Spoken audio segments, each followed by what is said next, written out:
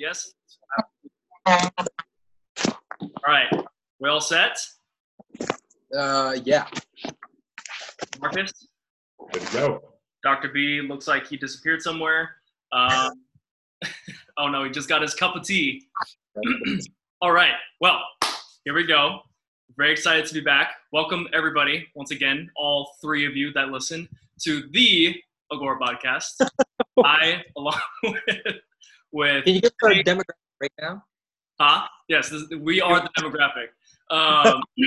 Myself, along with Jay, are your hosts, with the guy who pops in and out every now and then, Dr. Berger, as our resident, I guess, nerd, basically.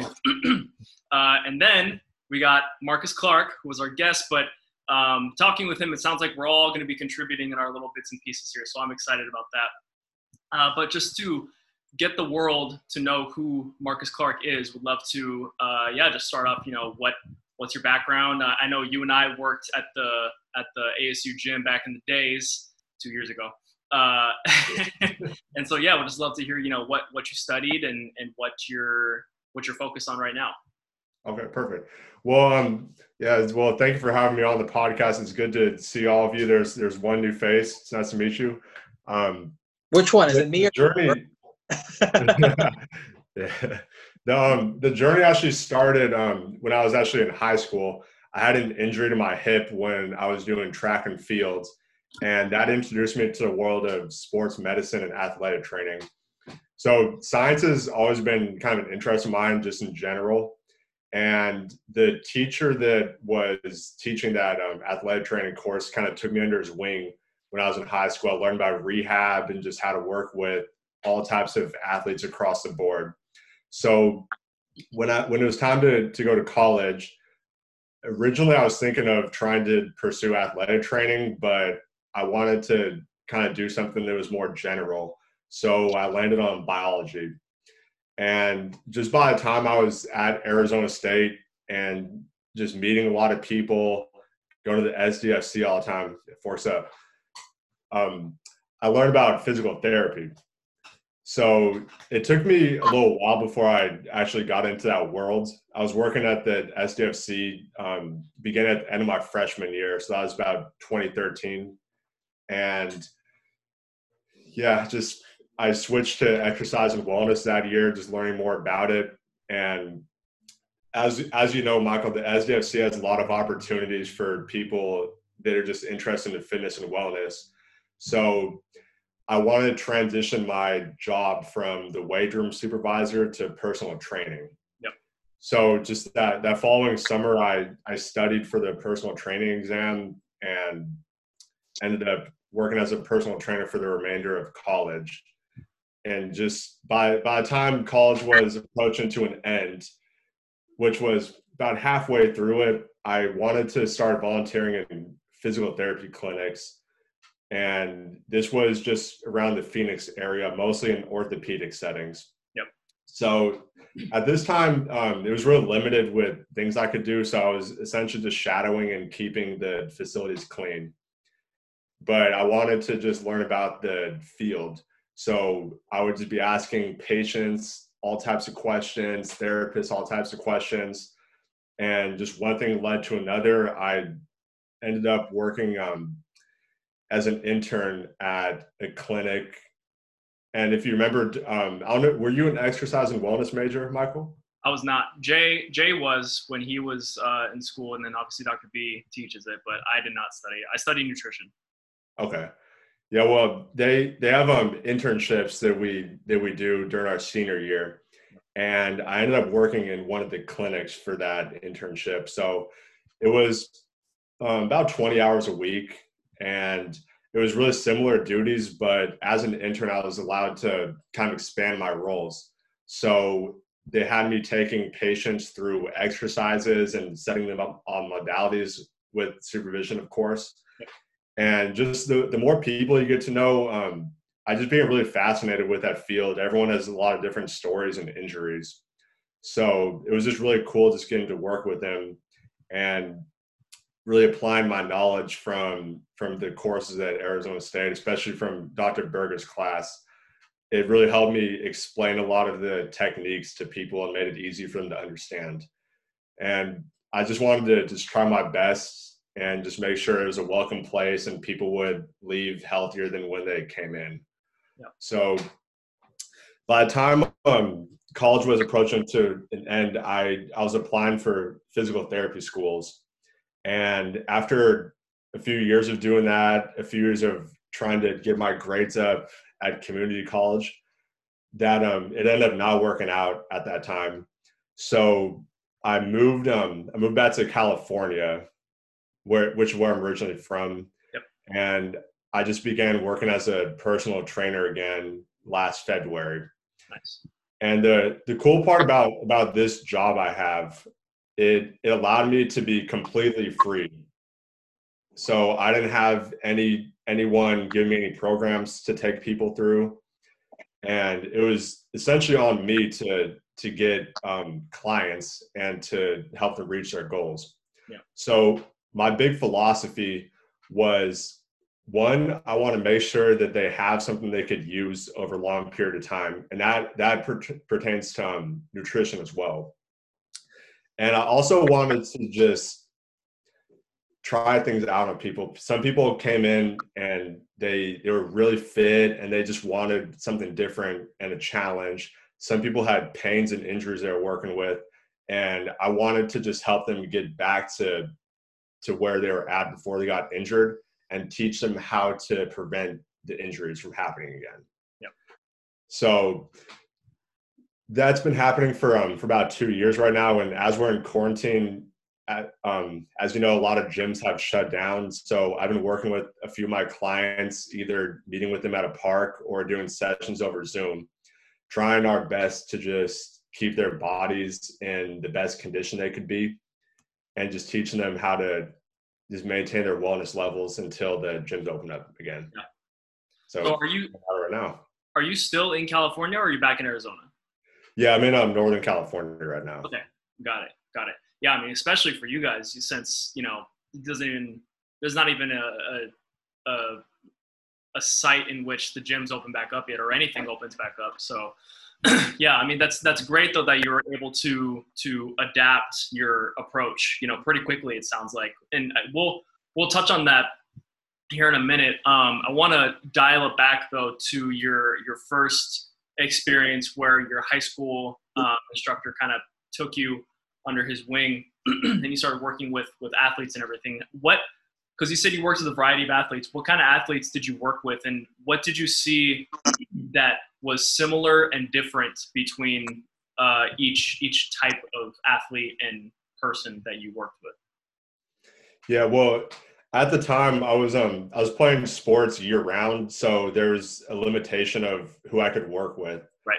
So I would work with like women's basketball, volleyball, sometimes soccer, and before our football games, I would do some athletic training with the JV football team as well. And in the class, we learned how to tape people up and just how to essentially assist the teacher when it was time to go out in the fields. But I just really observed him when there's injuries to be taken care of. Thankfully, I didn't have to deal with too crazy of injuries at that time. The first injury I ever dealt with actually was at the SDFC. Someone kind of cut their head open during basketball. So all the teachings came in to play during that time. And thankfully, we were able to take care of the situation fast. Nice.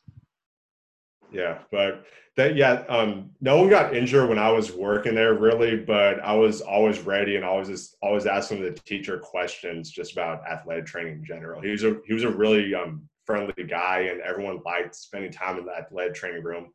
So we would have all types of discussions just about rehab and the body and just fitness in general. Mm-hmm.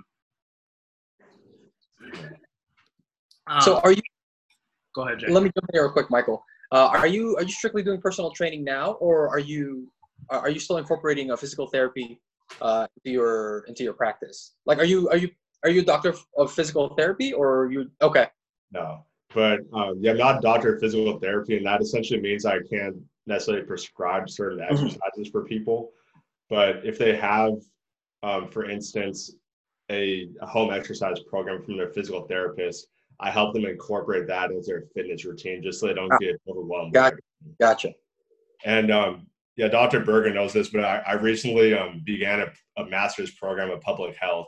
So that's been a big focus of mine right now, just trying to kick off the professor right. That's fun. So let me ask you this. So if you're pursuing a degree in public health, as you know, we're in kind of a crazy environment right now. Let's say you were in a position to create some public health policy that could potentially impact the people who are suffering the most at-risk population for COVID. What kind of policy changes would you make in order to help these people either reduce the risk for contracting this disease or help bolster the immunity of people who may not necessarily be at risk, but just help improve what they already have in terms of their physiology, their immune system, their defense against preventing these pathogens from infecting them? What kind of policy decisions would you put into place that would help people along those lines? This is a super interesting question. I'll let Marcus answer in a sec, but I also want to extend this to Dr. B after Marcus answers as well, because I'm curious to know what Dr. B would say on this as well. So go ahead, Marcus. Sorry. Yeah, well, this kind of pertains to a bigger picture. I'm not necessarily a doctor, so this isn't 100% factual per se from my voice, but it seems that a lot of people that contract this disease have some sort of underlying condition. The number one killer in the United States is cardiovascular disease, and that would definitely be considered an underlying condition. Also, metabolic disease could be a heavy risk factor for this. So not only do people need to have a consistent fitness routine, but in order to reduce the chances of either of those happening, the diets need to be on point. So that like cutting sugars out, soda, alcohol, all those negative things contributing to the body will increase someone's chance of contracting COVID. So just eating a well-balanced diet and just getting some sort of physical activity in every day, that's going to really help prevent the chance of contracting this disease. Dr. B, you want to take a shot at that? Same question. So it's a good segue because, I mean, you guys know that I like to travel, and I go overseas and sometimes I get sick and I come back and I think, why did I get sick, and is there anything I can do to strengthen my immune system so that this doesn't happen in the future? Been doing a lot of reading about that, and we don't have really good answers to that. I think Marcus makes an excellent point that if you're in shape to begin with, then that seems to help a little bit for some people. But a famous study has been done that shows that when you send people overseas and they get sick, there's actually no difference between groups, between the people who follow dietary recommendations and the people who didn't. So for example, if you say to somebody, no fresh fruits and vegetables, don't eat anything that you get from a street vendor, and they adhere to that, there doesn't seem to be any difference between like traveler's illness between those people who adhered and the people who didn't adhere. So there's got to be something more to it than just that. And so Marcus's second point about the importance of nutrition is really where we do have some information. It seems to be the case that a big part of your immune system is actually in your gut. It's in your digestive system. And it turns out that for COVID-19, receptors for the virus in the lungs. Well, you also have receptors for the virus in the GI system. And about 50% of cases for COVID-19, they don't necessarily manifest themselves in the lungs. They actually manifest themselves from a GI problem. And I think it was Stanford early study found like, hey, we have to start screening for other things because COVID-19 is for 50% of the population, it's really actually a GI thing. And so the Gatorade Sports Science Institute, about a year or two ago, published an article on, how do we strengthen our immune system if the gut's going to be the function, and very thin evidence, but it suggests, as Marcus suggests, that a diverse diet, because you're presenting a lot of bacteria for the gut to sort of colonize the gut, seems to be helpful. And then it's about 50-50 about whether or not you should take a prebiotic-probiotic combination. There's some evidence that if you consume prebiotics and probiotics, that will colonize the gut and give you a fighting chance to prevent certain illnesses from happening. Ironically, the last time I was in Brazil and got so sick, I was eating Brazilian yogurt, but I don't. There could have been something else overwhelmed my system. But I wish for my own sake and for the sake of our listeners, I could give you a better answer. But it seems to be the case. We're learning a little bit more about the immune system with respect to digestive health, and if you can get your diet on track, and you can consume maybe some prebiotics, probiotics, you got a pretty good, you got a better chance than average of preventing a virus, preventing a bacterial infection or whatever.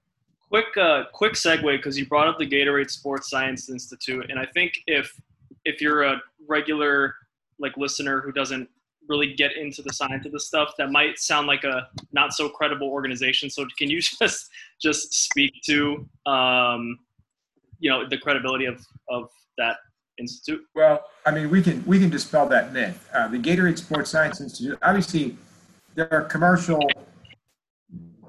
they have commercial interests. Obviously, they sell Gatorade. But the people who run the institute are the most credentialed people in our profession.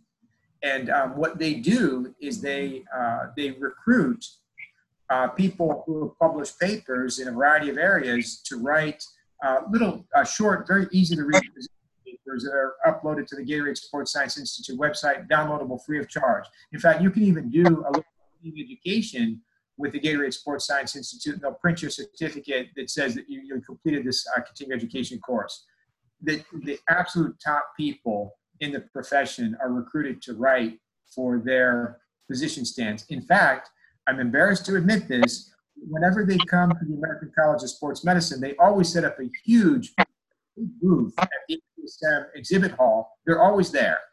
And they pass out copies of these positions, and they pass out samples of Gatorade and products that are new that they're trying to promote. And I asked one of the representatives, I said, I've always wanted to write one of these for you guys. Oh, well, we that's by invitation. You have to be an author and an expert in your field. And if we like what you published, then we'll ask you. It doesn't work like that. So they're too good for me. For that. Well, you miss 100% of the shots you don't take, so at least you tried. They're very credible. I read their material because it's like 4 pages. They always keep it really short. I think the longest one I've ever seen, maybe 5 or 6 pages with some figures. It's very easy to read. I don't think that you need to have a PhD to take away, and it's very timely. So it's free. It's easy to read. It's credible. Why they're not paying me money right now, I don't know. Well, that's great, and I'm glad I asked, because that's actually something that I didn't know, and another resource that I can look to. I think it's from maybe 2018. It's like immune system in the gut. It's easy to find. Okay. That's interesting on the immune system in the gut, because I mean, it's the research on the gut microbiome and how it influences the rest of our health is still it seems like what nutrition was in the 90s, when there was just so much research being published about it. It was like a brand new, exciting field. And it seems like now that's what gut health is. I know this isn't really a gut health podcast, but just I had that thought flowing through my mind. So, I mean, just last question for Dr. B before we go back to Marcus. I mean, do you see, where do you see gut health and the research for it, going in the next year or so, especially in light of COVID-19? Well, I think, first of all, you got to recognize that COVID-19 is probably, it's more complicated than we thought. That's an understatement of the year. But when we were first being advised about COVID-19, correct me if my memory is wrong, but back in early March, it was fever, persistent cough, things that involve the respiratory system. Yep. But now if you take a look at even the CDC and their website for that, you can see that it's broader than that. Interestingly enough, as early as March, April, the World Health Organization was even reporting that this is more of a systemic problem. It's not just that one quick answer for you is we need to realize that COVID-19 probably manifests itself in different ways it's not as exclusive as what we thought from early March. There's some interesting pathologies too, and it's probably going to get us a little bit off track. But a lot of Americans suffer from a problem called irritable bowel syndrome or irritable bowel disease. A variety of people who have gluten sensitivity. And one of the things that I've learned, in fact, the position was published just in February from the American College of Gastroenterology, is that a lot of what's been diagnosed as like an irritable bowel or like even sometimes a Crohn's disease or something like that is actually a condition called SIBO, small intestinal bacterial overgrowth. And the way they eradicate that is they dose you with high-dose antibiotics, and it wipes out the bacterial concentration of your gut. And then over time, and with the prebiotic-probiotic combination, you sort of restore your gut to a natural bacterial balance.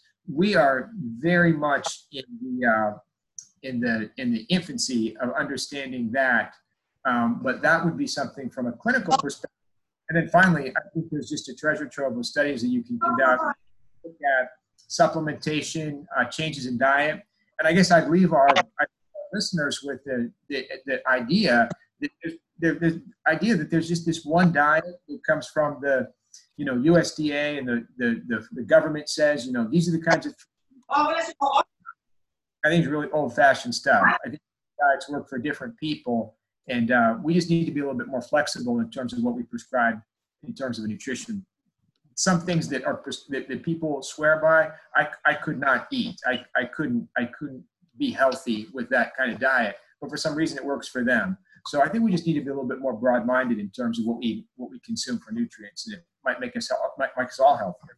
Yeah, well, and I'm really glad you bring that up because it makes for an excellent segue back to Marcus, because one of the things that he wanted to talk about prior to getting on a recording was building habits, a nutrition plan, exercise plan that can be long-term, sustainable. And just like you alluded to, there's no one best diet. And that's a good thing, right? Because if there was one good thing or one best approach and it doesn't work for everybody, then some people are just going to be screwed. Luckily, that's not the case. And even if we're not following it anyway. Like, we're not doing it anyway. So there's a wisdom out there in the general public that we need to be for those of us in public health, there's a wisdom out there that's already out there. It's not working for them anyway. Even if it's a case where they just don't have access to the food that we say that they should be eating, we're not doing it anyway. So be interesting to what Marcus says. Yeah. So if you're done interrupting my segue, I can get back to asking my question. No, but just Marcus, I know this was something that was really top of mind for you. So we'd just love to hear, your thoughts on what sustainability looks like in your mind and how we can cultivate that, whether it's for a personal trainer, sharing that with clients, or if it's just an individual wanting to cultivate that for themselves. Well, first I got to start with a disclaimer. I'm not a certified nutritionist or dietitian, but this is just what I've found to work for me and trends I've seen across people I've worked with. Mm-hmm. So number one, you got to find something that's going to work for you in the long run. I've ran across many people and had some friends that have tried some diets for the span of a few months, and it's really worked for them, but it's not sustainable over time. After they're done with that, sometimes people keep it up. Sometimes they go right back to where they were in the beginning. So I wouldn't necessarily say you had to be 100% on point every single day, but you should aim to progress yourself each week. So for instance, if you don't really eat clean at all, try eating clean for one day out of the week. And then after a couple weeks of that, or 1 week ideally, try eating 2 healthy days per week. And eating clean, to me personally, it means non-processed food or minimally processed food. It's hard to get a lot of those types of food for a lot of people just across the country, but the more natural you could eat, the less unknown material you're going to have in your body. So in an ideal world, we would have just a perfect balanced meal a few times a day or however works for yourself. but that's not something we necessarily see across the populations in the US. And there are a lot of socioeconomic factors that play a role in this. People are going to have to eat regardless to survive, but it's the access of foods that we don't really see a lot of consistency across the country, at least. So that's one thing that I really want to actually work on in my career. That's why I'm studying public health. I want to make sure that people across this country and hopefully all over the world have accessibility to taking steps to maintaining a proper diet throughout their lifetime. So in terms of kind of portion sizes, you know, we have the fist, palm, and finger rule, but my personal opinion, I think that you just need to eat to the point where you're satisfied, and making sure what you have on your plate or in your bowl is, I'm going to take this quote from a colleague and mentor of mine. You want to have a very colorful plate or bowl. With that, you get a lot of intake of many types of nutrients and fiber, vitamins, minerals, just things we need to sustain ourselves over the course of time. And I actually wanted to ask all of you guys what your recommendations about nutrition are, because if I had to honestly critique myself, this would be a place where I'm lacking and I want to learn more about.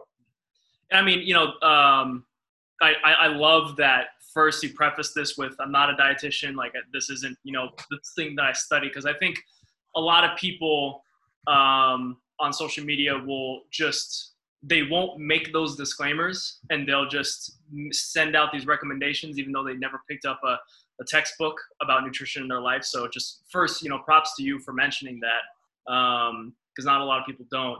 And then second, just again, you know, having the humility, I guess is the word, or modesty, to know you don't know all the answers, and so reach out to whether it's like your mentor or even ask us on the podcast. Usually the guests don't ask us questions, but again, this is perfectly fine. Like I love this kind of panel type conversation we're having. So, I mean, I can go first unless anybody has any pressing philosophies they want to get across. And Jay, just so you know, I don't know if you can tell, but I muted you just because there was some background noise.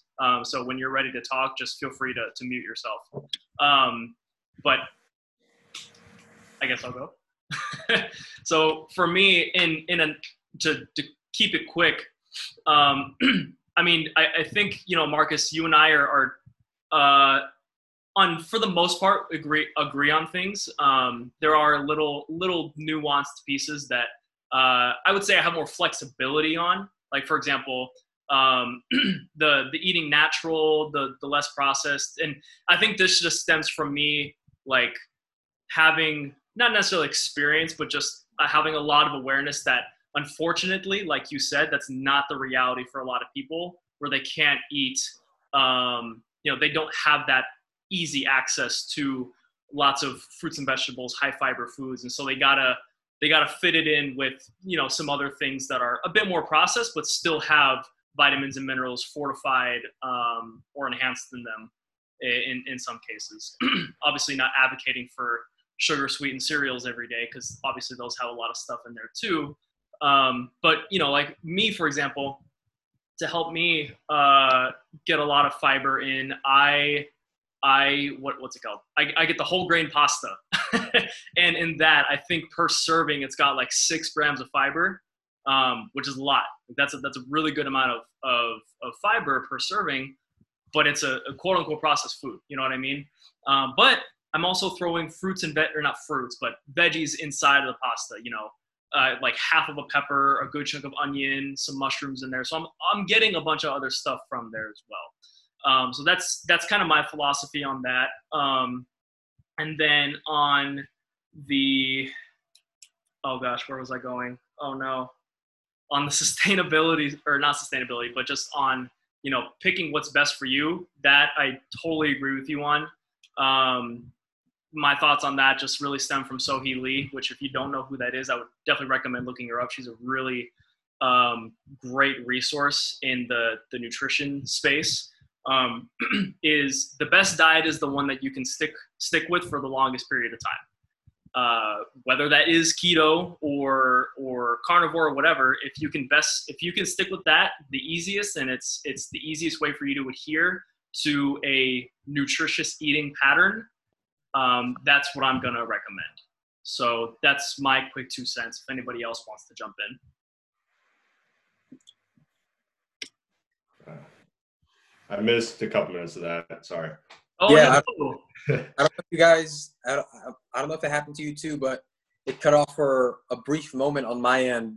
Oh, shit. And, I missed maybe the last 10 seconds of Mike's recommendations there. Oh, shit. Okay, well, last 10 seconds were basically follow Sohee Lee. She says the best diet is the best one, is the one that's easiest for you to adhere to, and obviously still eat fairly healthy for the most part. Of course, and this was actually my other point, was that, of course, to tell people, and this is just my personal thinking, to tell people to eat healthy all the time, I do not think is a sustainable thing, because I know for myself, I love my cookies and I love my ice cream, and if you tell me I can't have it, I'm gonna be very angry with you. So you gotta, I like the 80-20 approach. 80% of your calories are from nutritious sources, 20% are from your more indulgencies. Did you guys catch that? Yes. Okay. Yep. Okay, good. All right, I'm gonna take a shot at this next. I'm fairly in line with Michael's thinking process on nutrition. I personally advocate for people to have an inclusive diet approach as opposed to exclusive, meaning everything is allowed and nothing is ever off of the table. From my experience, I've seen that the more that you limit somebody's options, the more they are likely to fail at whatever it is they are trying to accomplish. Or go towards those options.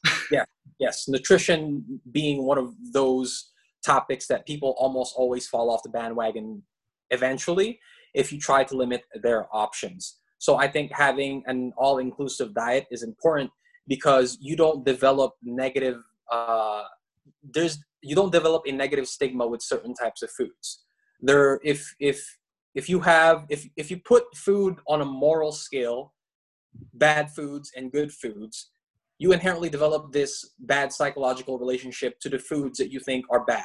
So every single time that you stay away from that certain food group or food item, you get a positive emotional response. And then it builds and it builds and it builds. But I'm sure that all of you can agree that willpower is a finite resource in humans. It's not, we are not all powerful. We cannot stay away from the things that we inherently like all of the time. So when you develop this bad psychological relationship with the food that you think is bad, when you inevitably end up eating, right? Oh, geez. Everybody still there? My screen out again. But inevitably, you end up eating these foods that are quote unquote bad, and then you feel like a terrible person for eating that food. So not only do you develop a bad psychological relationship with a certain food, now you feel like you're a bad person, you're an evil person for eating this certain food group. And what inevitably happens to people is that they revert to those old bad habits that they had prior to starting the diet, and then they gain back the weight. And then in the worst case scenario, and it actually happens a lot more often than not, is that they gain back all the weight. Some people gain back even more weight than they lost to begin with.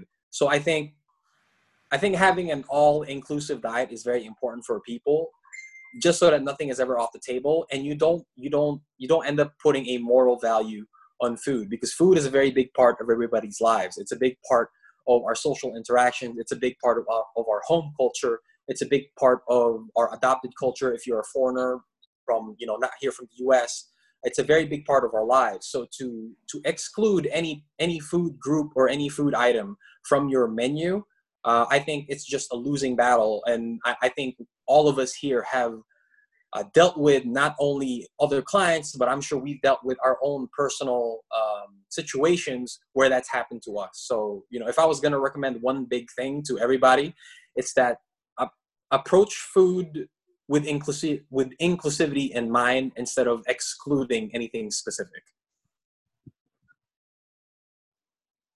Any thoughts from the doc? Well, I can't argue with anything knowing that three of us formed a friendship, mostly through Blaze on University Drive. And An FYI, Blaze is basically the Chipotle for pizza. You can make your own pizza. Shout out to LeBron for sponsoring that. Place. I was just down there yesterday, and they're doing good business. So who knows what kind of podcasts are in the works even now. We need to get that Blaze sponsorship. Hey, I think that's a LeBron James thing. He's got the money. I'll reach out to LeBron. I got him on speed dial. Yeah, see what he needs to give us some money. Eat breakfast. There's too many people who skip breakfast. They get to the office and they eat whatever, and that's bad. So have breakfast. I like Marcus's suggestion about colors because there are pigments in the plants that we consume. Here in Oregon, I'm going to pick some purple berries. I go down to the river here maybe tonight, tomorrow. And there's nothing better than the real whole foods that Marcus recommends. I completely agree. Minimally processed foods are getting easier to find. But when you start to consume more of those in your diet, you start to taste what oats taste like what oatmeal tastes like. And you can taste the natural goodness in foods. And it actually gets easier. It really does. You stop wanting some of the stuff. You still go to Blaze, but you stop wanting some of the stuff that you maybe wanted in the past.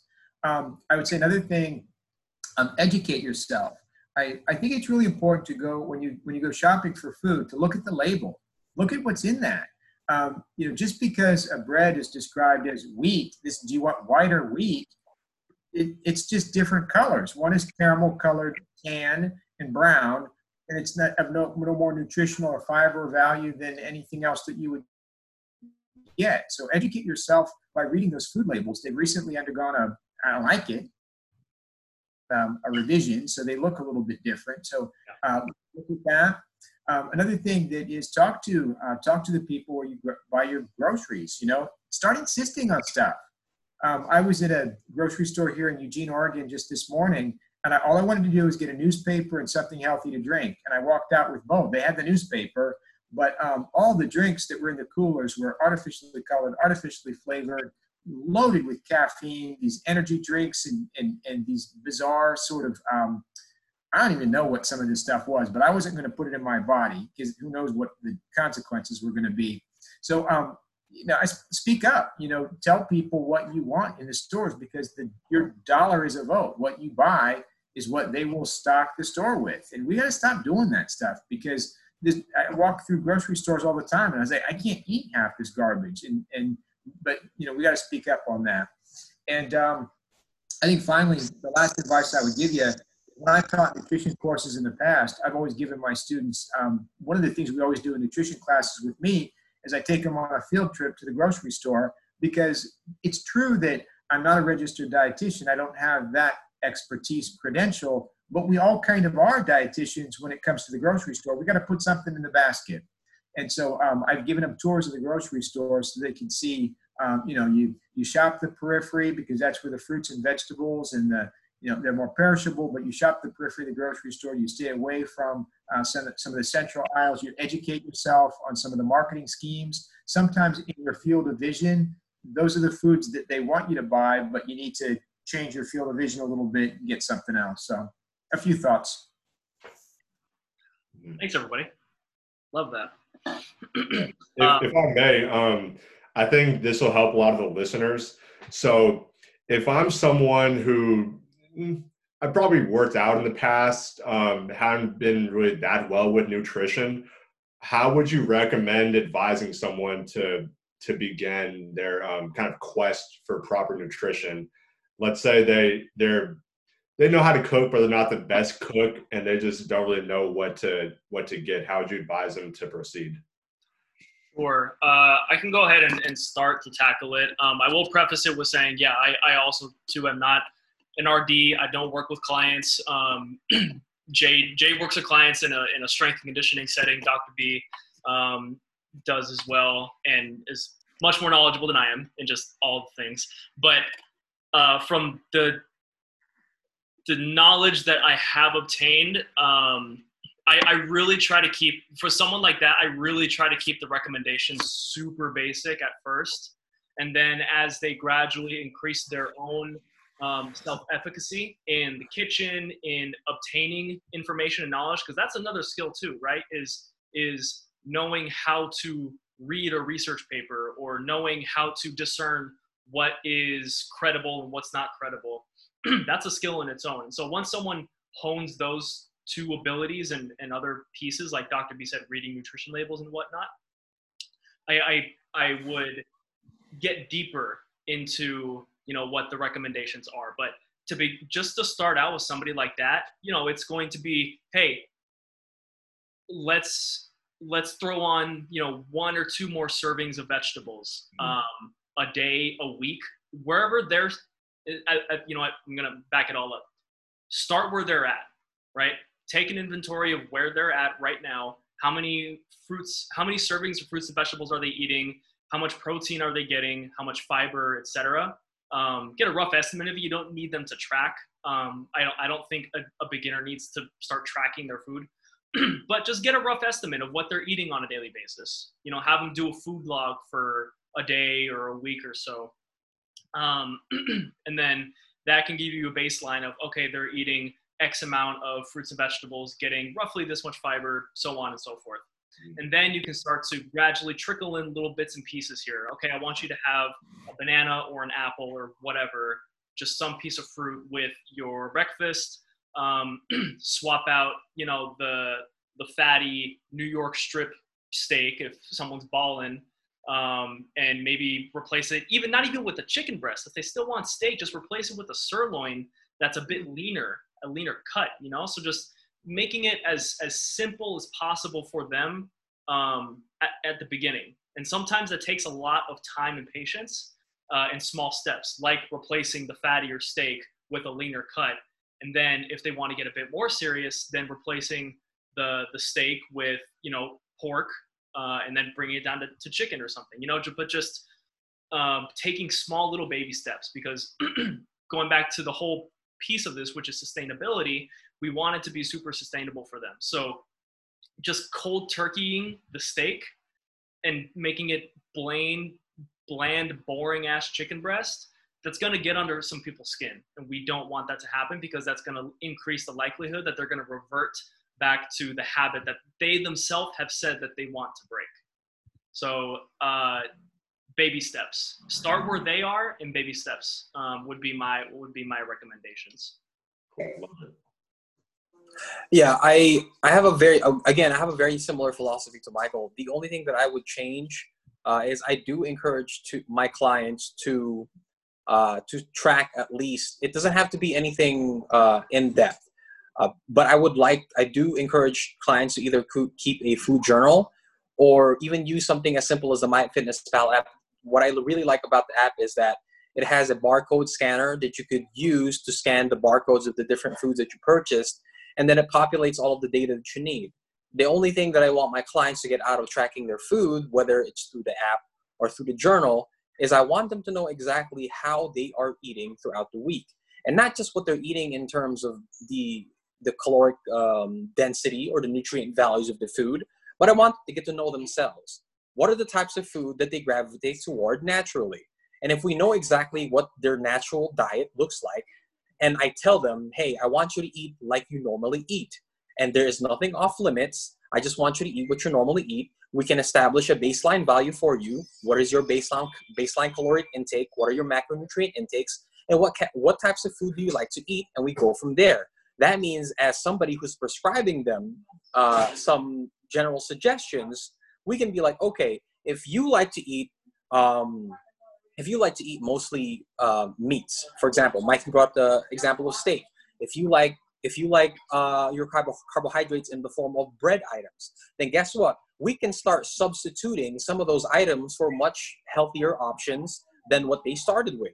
But at least they're not going to eliminate the types of things that they like to eat in general. So it makes it much more likely that they are going to succeed with whatever intervention that we are going to put into place, because they know what like they know what their eating habits are.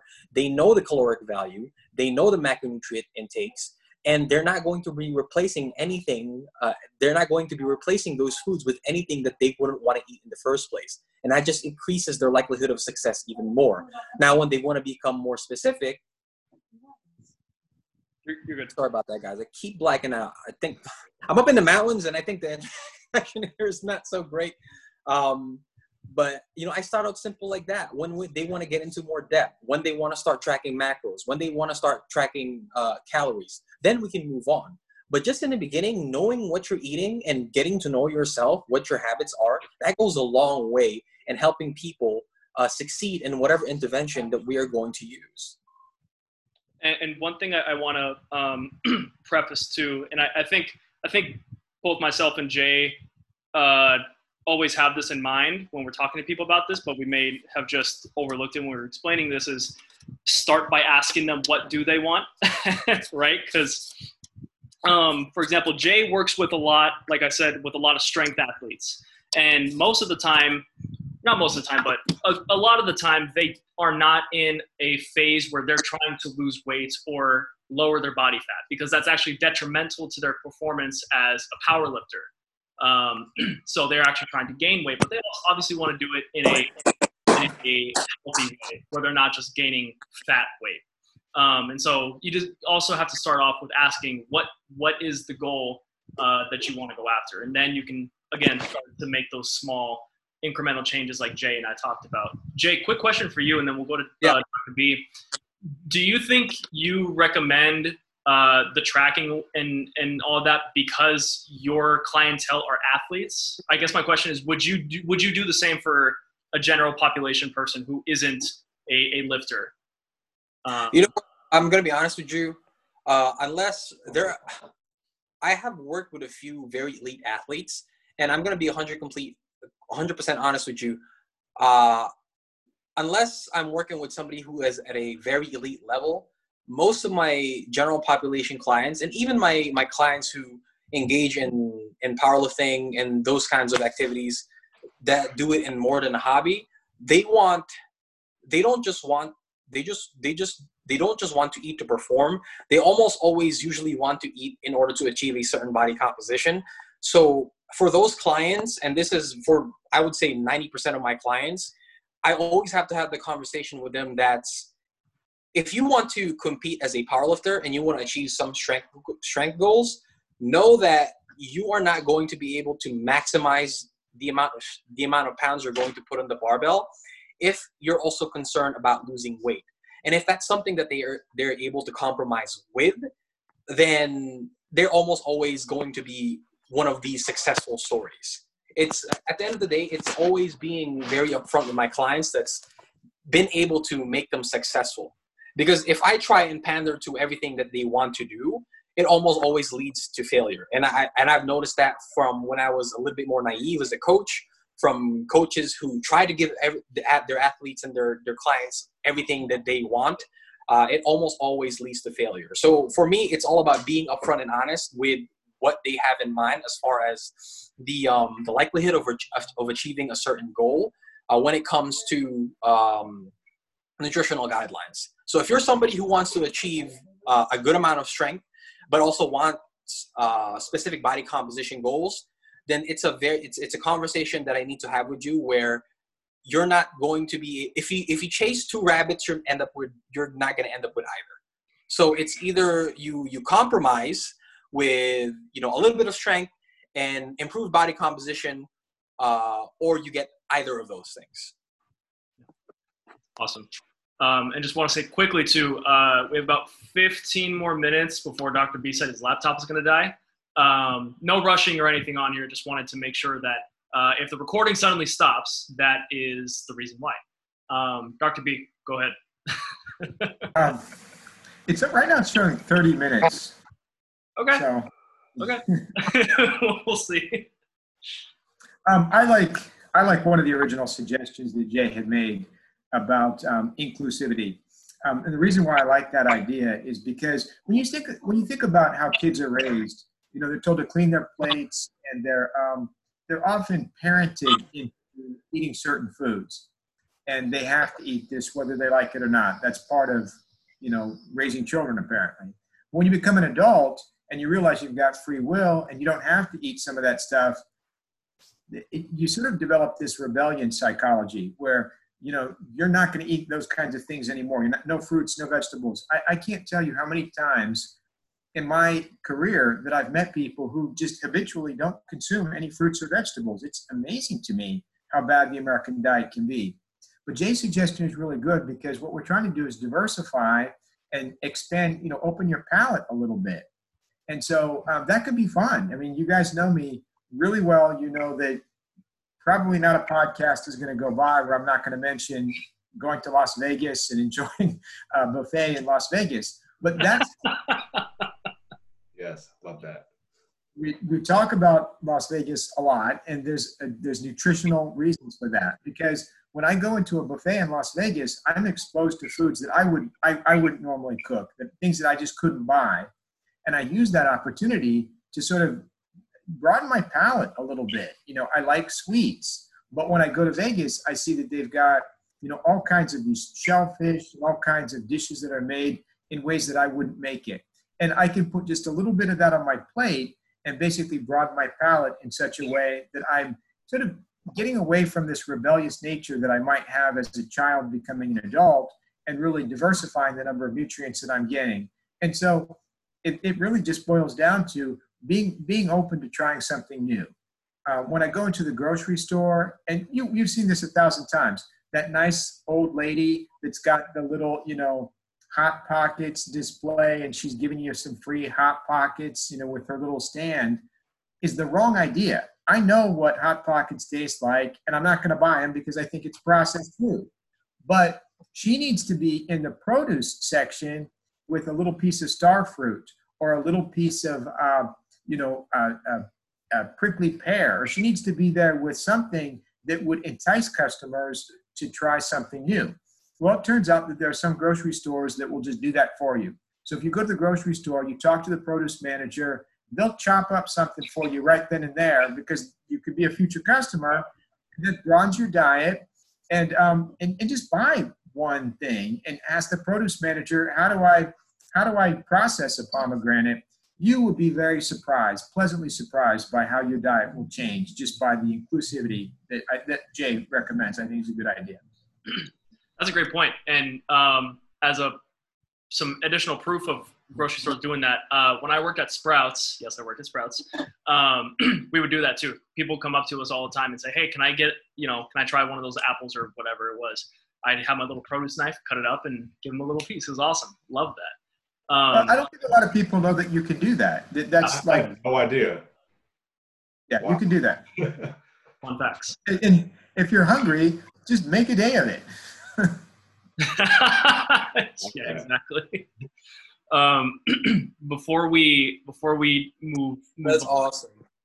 Before we move on, I just want to address quickly one point that Marcus brought up, which was doesn't have a lot of cooking knowledge, because I think this is another big issue that a lot of people, especially around our age, experience. I can't tell you how many people that I know who don't know how to cook, and it's a little worrisome. Particularly because they're missing out on such a great opportunity to expose themselves to so many new things, like Dr. B was talking about. Just by trying or committing to trying a new piece of produce, like a new vegetable, it could open up 5 new recipes, a week's worth of recipes for you, just because you want to try spaghetti squash or something, as an example. So, I mean, one thing I would recommend, and I'm even doing this right now, is setting a goal for yourself to make a new recipe every weekend, every month, whatever it is, whatever you can, again, sustainably do. It's kind of a theme here, isn't there? Whatever you can sustainably do over time. So, for example, myself, I make a new dish every weekend. I don't just come up with something from scratch. I'm not Gordon Ramsay. I can't do that. But I'll just go online and pick a recipe that sounds good to me. I usually base it off of like a different type of cuisine. So one day or one weekend, I'll do something Italian, then something Greek, then something Thai. just experimenting with different cuisines that I normally haven't had exposure to.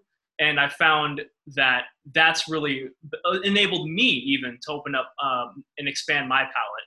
So just making that little commitment to yourself, I think is a fun and pretty simple way to do that. And you can find so many recipes that don't require a lot of cooking skills. Just heating stuff up on a pan. There's a lot of things you can do with that, I would say. Cool. So that was a great little discussion that we had. I'm glad we did that. That was a good question, Marcus. You should have you interviewing on this. But want to bring it back to you now, since you are the guest. I want to talk about the personal training that you've been doing in California. First, when you had a facility to train at, and then we'll talk here in a minute about what you're doing outdoors now. But first off, just wanted to know, where are you training people, or where were you training people? And then two, I'm curious to know what your approach looks like, because coming from us, meaning like myself, Jay, particularly myself and Jay, we are meatheads. Like we train heavy, we grunt loud, we do all this stuff. But that's obviously not everybody. And you seem to be in a bit more of a general population group, which is great, because I don't get that exposure a lot, except when I'm talking to Dr. B sometimes. So would love to hear how your approach with clients differs from what we normally talk about here at the Agora Podcast. Mm-hmm. Yeah, well, I work at Equinox in Berkeley. Nice. So we do have a general population there. It's a mix of people that just work in the Bay Area, and also a lot of Cal students. UC Berkeley is about a 10-minute walk away from there. So we get a decent amount of a diverse age group in there. So what originally drew me to that gym was the opportunity for continuing education. Yep. So I had a decent knowledge of the body when I first started that position, but in terms of how to utilize that knowledge to help people, that's what I really needed to work on. So they really emphasized using the functional movement system to kind of center that around whatever goal people have. And what that is, it's essentially a screen. And it's about 7 movements. I do it with 99.9% of the evaluations I have with people. So with that, you could see just what, sorry, I'm trying to word this best. So you could see what they need to work on and what they're doing well. Yep. So one thing might be affecting the other, which is where a good understanding of kinesiology comes in. So what I do with that, how I kind of progress that to an exercise program, they have a lot of exercises laid out in there for you to take already. But what I want to do is make the most efficient exercise for each movement. So a lot of my train with people is a lot of full body, because I only see clients a few times a week or a couple times a week. So I want to make sure that we get the best workout in possible. The other days, I would either assign homework or have them take a rest day. So it obviously depends on the goals for the clients, but I'm gonna be completely honest, the majority of my people want to lose weight and get toned. So that goal, you need to utilize all wellness factors in there. You need to be eating properly, and you need to be working out consistently. So if I have a general client per se, they don't have any injuries, they can move well, but don't have the best movement, so I don't see any limitations, I'm going to teach them a lot of stability stuff. That's going to allow their joints to be able to handle any load and allow me to teach them proper form without explaining too much in detail. Yeah. Because we got to get a workout in within an hour, and I can't be taking 30, 40 minutes explaining how to do a bench press. Some people, though, they're more down your guys' route. They want to get stronger. They want to bench press more. They want to squat more. They want to deadlift more. during those sessions, I might focus on maybe 1 or 2 or maybe even 3 exercises at a time with a lot of corrective exercises. A lot of people just who I've came across don't really have the best posture. And working in a physical therapy clinic, I see every little detail about someone's posture. And I wouldn't say it's an OCD, but it's really close to it. I want to just be like, oh, just rotate your shoulders back a little more and just straighten up your back. And doing that, that's going to help you perform a lot of exercises better. So the programs that I have with people, even though it may be strength-based or hypertrophy-based, everything I do will allow them to improve their posture somehow. So we'll always be doing more rows and external rotation exercises versus pressing and internal rotation. The last thing I want to cause for someone is pain and leaving them worse than they were when they came in. Yeah. So I'm gonna be honest, a lot of people that I've worked with, they're not really satisfied with how fast they're getting to their goals or not reaching their goals. But from the get-go, I say, I wanna help you feel better and move better. Then we could focus on that goal after that, because I wanna have this be something that you could use for the rest of your life. I don't want you to just be fit for 1 or 2 years or a summer and then just go right back to where you were in the first place. Yeah. And we have a lot of trainers at the gym. And we have a break room. So I ask a lot of questions to people. I watch other people training clients, and I'm always just getting these new ideas of how I could, 1, challenge someone, 2, make the session fun. Because a lot of the corrective exercises I implement, they aren't the most fun exercises. Right. But I know that it's going to help the clients in the long run. I don't want anyone to tear an ACL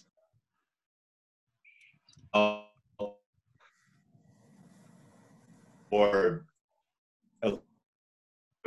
out of using mobility to do something. Hey, so Marcus. People skills, because a lot of people they're not really going to understand. Yeah. Hey, Marcus. Sorry, we're losing you a little bit. Can you guys hear me, Jay and Dr. B? Or is it just me? Yeah, Marcus is gone. I can hear both you and Dr. B. You're coming through just fine, but Marcus he's frozen on my screen right now. Shit, it's frozen on mine too. Yeah. Well, can we? Let me see if I can do something here. Yeah. Well, you know what? Let me see if I can turn off his camera, because sometimes. Oh nope. Okay. So he probably had to jump off for a sec to fix his internet or something. Oh wait, is that there him? We go. Yeah, I think so. He's jumping back in. Maybe. I'll have to edit this part out. All right, we got your top-notch editing software there, buddy. Hey, Marcus, you with us? He's showing. He's listed as your back. Movie reference earlier, Mike. You're like, it's I Am Legend in New York City. I can see that. What do you mean? Because we're like earlier, it's like New York City's I Am Legend right now. So Yeah. It's just you and your German Shepherd. You know, fuck, I wish I had a German Shepherd. Marcus, you there? Yeah. Okay. All good. Got it. So super sorry, but we lost you when you started. I heard you saying something about like you don't want them to tear their ACL. Oh yeah. Okay. We had a good point then. So I want to teach them how to prevent injuries from happening. Some injuries that people get, you're not going to be able to control that. There could be some sort of collision, but I want to focus on those injuries where someone might make a wrong step, and because of the lack of stability in their ankle or knee or hip, they might tear something. Yep. So those are the types of things I want to prevent. So that that's kind of what I picked up in physical therapy. A lot of people were going in there for low back pain, upper back pain, and all that could have been avoided if they were doing corrective exercises ahead of time. But without the lack of knowledge about those, you can't really blame them for that. Yeah. So I want to just be able to teach as many people as I can about corrective exercises and how to get themselves to the most functional they can be in terms of movement. Totally. Real quick, Dr. B, how are we doing on time, or I guess battery life? Battery life is 13% remaining. How much time? I should have just stuck with time. How much time do we have? Well, I'm on battery saver, and so now it's telling me 28 minutes, but I don't trust that. That's a little suspect, but okay, we're gonna keep rolling then. Marcus, you were talking about posture, and this is particularly interesting to me right now because I've been working from home since March. You're looking at my home office. Welcome. It is the couch. And obviously that doesn't lend itself to the best of posture. So, and also this is actually interesting for you and your clientele because you're in the Bay Area, like you said, so you get a lot of tech bros and tech bras probably coming into your Equinox. So tell the people, home ergonomics, how can we best, maintain posture and just working in a way that isn't going to ruin our backs and our bodies from a physical therapy standpoint. Mm-hmm. So just something I've learned very recently just through my education through the Equinox curriculum. In my opinion, I think that if you could do a deep squat and raise your hands over your head, that's going to show that you have good posture. It'll show that your hips aren't limiting you and your upper back isn't limiting you. So if you work from home, the best thing you could do is just try to get up and take a walk around the house or just around the block, maybe every 45 minutes or an hour. Because just the sitting in a chair, nothing is good for you in this. And I'm sorry, Michael, but couch is even worse. So yeah, you're gonna see people with the forward head posture, rounded shoulders, and a kyphotic thoracic spine, which is essentially just the spine bending over right here. We're meant to have a natural S curve in the spine, but just since we are leaned over so much and hunching, we tend to lose mobility in our upper back. And I'm actually suffering from this problem, so that's been something I've been working on during the quarantine. And how have you been working on that problem? What are you doing for yourself? Well, I mean, compared to the general population, I have a whole encyclopedia of corrective exercises to do. Child's pose is very good to do in general. It just helps you lengthen your back and keep the mobility in your hips. I'm sorry, it got a little choppy. Which pose did you say? Child's pose.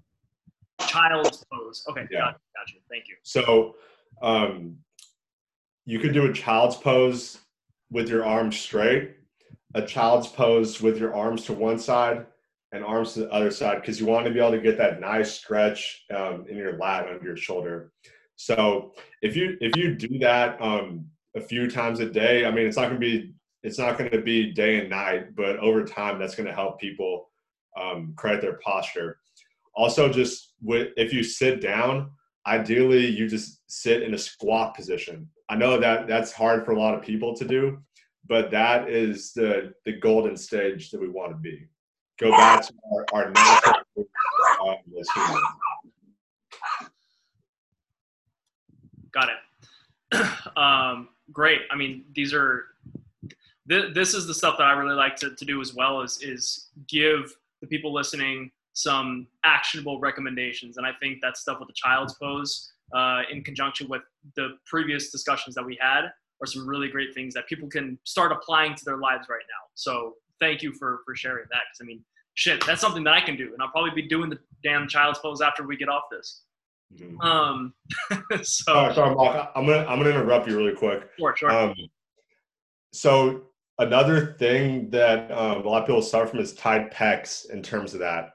So you want to do some myofascial work to your pectoral muscle and make sure you get it nice and stretched out, either by stretching it passively or by doing external rotation exercises for your shoulders. That's just going to help you ensure that you have good shoulder health, and you can perform exercises like the bench press and overhead press properly. So is myofascial work just like kind of applying pressure to your chest and then doing some additional stretches like this, or? Well, ideally you work with a physical therapist and they manually do that for you, but I understand not everyone's going to be able to do that. So what I've personally been doing is using a lacrosse ball. Oh, yep. Yeah, so you could either do it on the floor or against a wall depending on your tolerance. You don't want to do anything that's going to cause pain, or else your muscles are going to tighten up and you'll be in worse shape than when you started. So you want to do something that essentially feels good but just gives you a little So you could just either roll around with it, you could move your arms in kind of a windmill motion with it, and that's just going to help you in just your overall wellness over time. That's great. I love that. I feel like the audience and Jay and Dr. B are tired of me talking, so I want to make sure that I give them the platform to ask any questions if you guys have anything.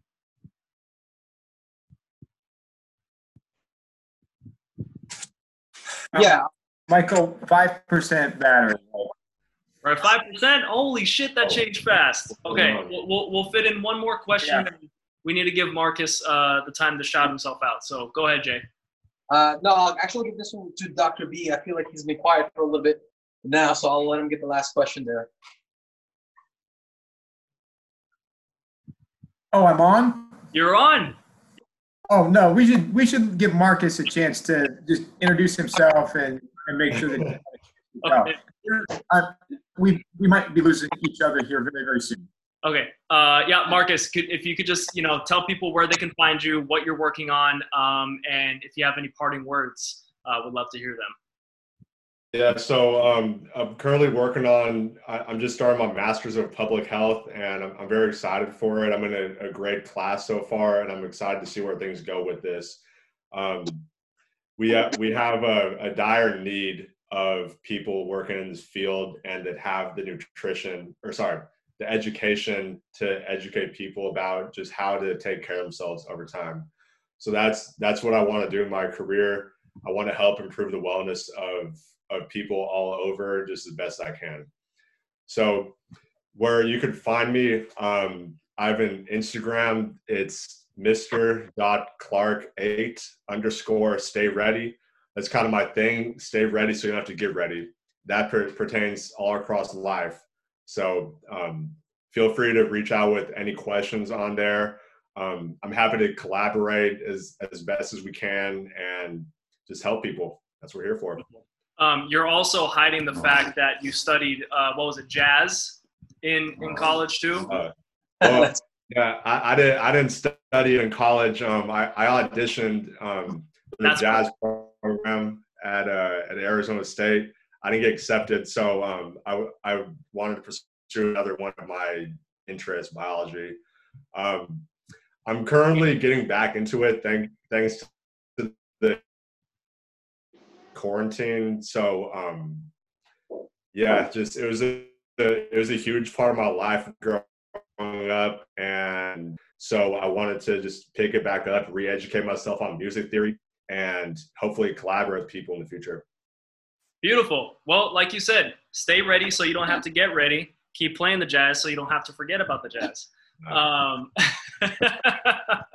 Well, awesome, man. This has been great. I love this conversation, and thank you to Jay and Dr. B for taking some time out of both your vacations, frankly, to get on here, even though you're both in the same place in Oregon.